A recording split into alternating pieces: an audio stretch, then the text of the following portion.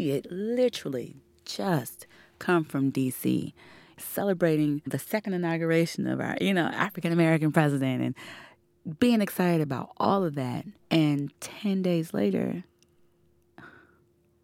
she's gone.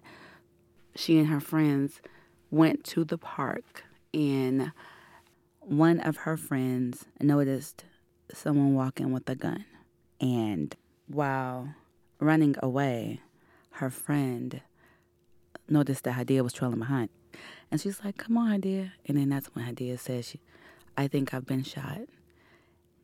I learned that the First Lady wanted to come to Hadiya's funeral. And what she said was Hadiya had come to celebrate with her family and her husband. And so she said, we wanted to come and see her.